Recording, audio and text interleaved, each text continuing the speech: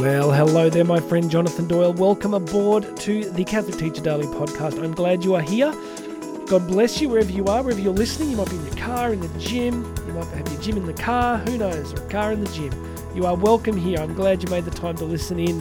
Please make sure you've subscribed. If you haven't hit that subscribe button, do that for me. Hit the subscribe button and go and check out the other links. There's the links across to the YouTube channel. There is links across to how to book me to speak. It is all there. Friends, today we're going to one of the masters. Oh gosh, why wouldn't you be Catholic, right? We just have so many incredible men and women, so many great saints who just walk the path ahead of us. They're pointing us to the Father's house, and they got so much wisdom to burn. So let's catch fire.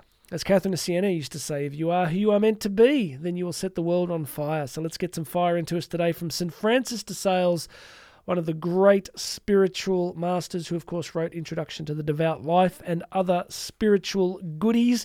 It is a very veritable cookie collection of spiritual gems. That is a total mixing of metaphors. Listen to what St. Francis de Sales has to say to you today, my Catholic teacher friend. He says this: have patience with all things, but chiefly have patience with yourself.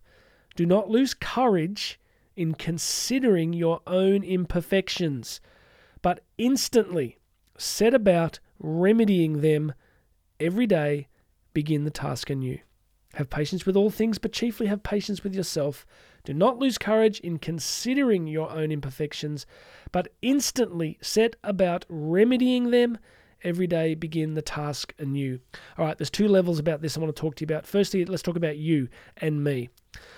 Friends, I turned 50 this year. Can you believe it?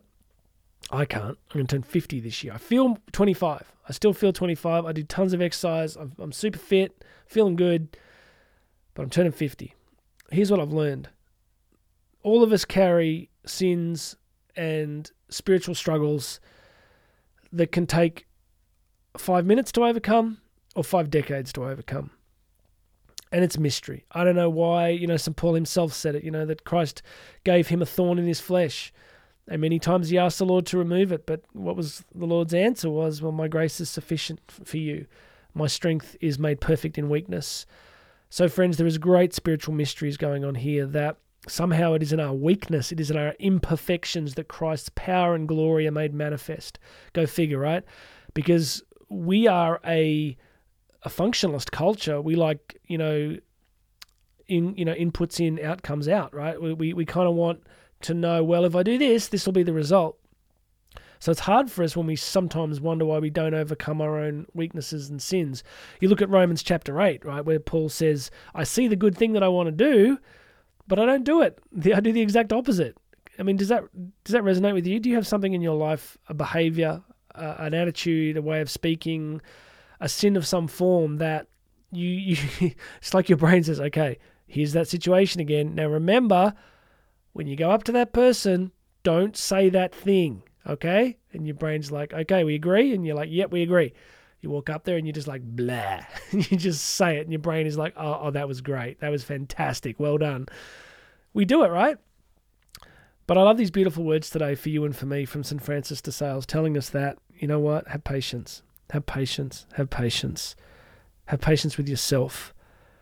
And don't lose your courage, because I think it's possible to look at our own weaknesses and sins and go, wow, I've tried so hard, and we just give up.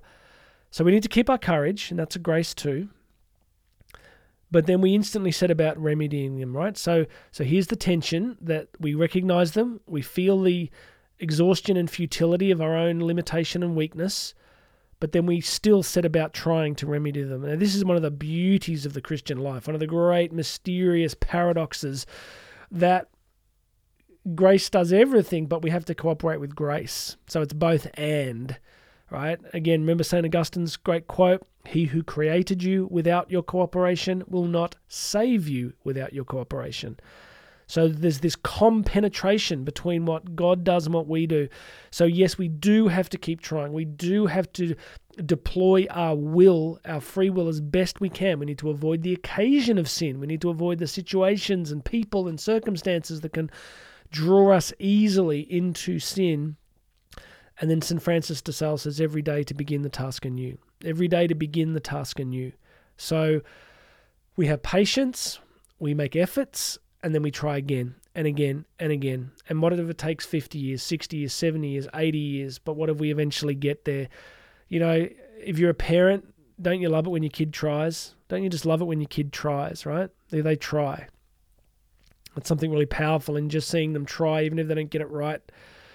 And look, the other level of this, right? So this isn't just like me preaching a pastoral message to you. What does it mean for Catholic education? Well, it means that your classrooms will be full of imperfect students. Have you noticed? Have you noticed? Have you walked in there and gone, something's wrong with my classroom? They're not perfect. Correct, they're not. They are imperfect, post-lapsarian, fallen sinners. But that's not all they are.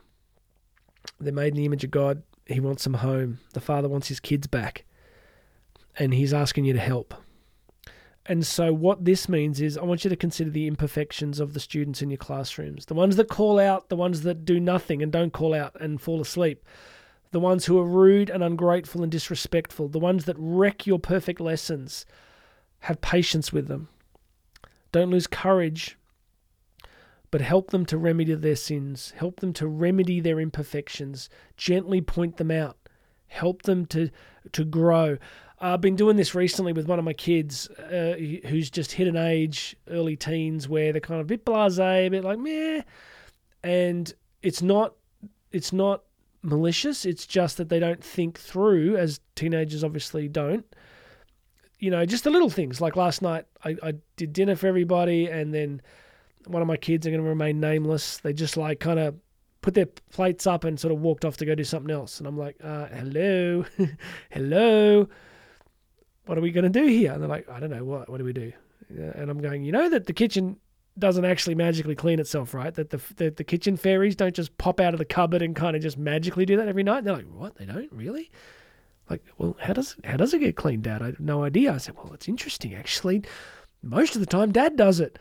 So I helped them to see the importance of contributing and remedying their imperfections.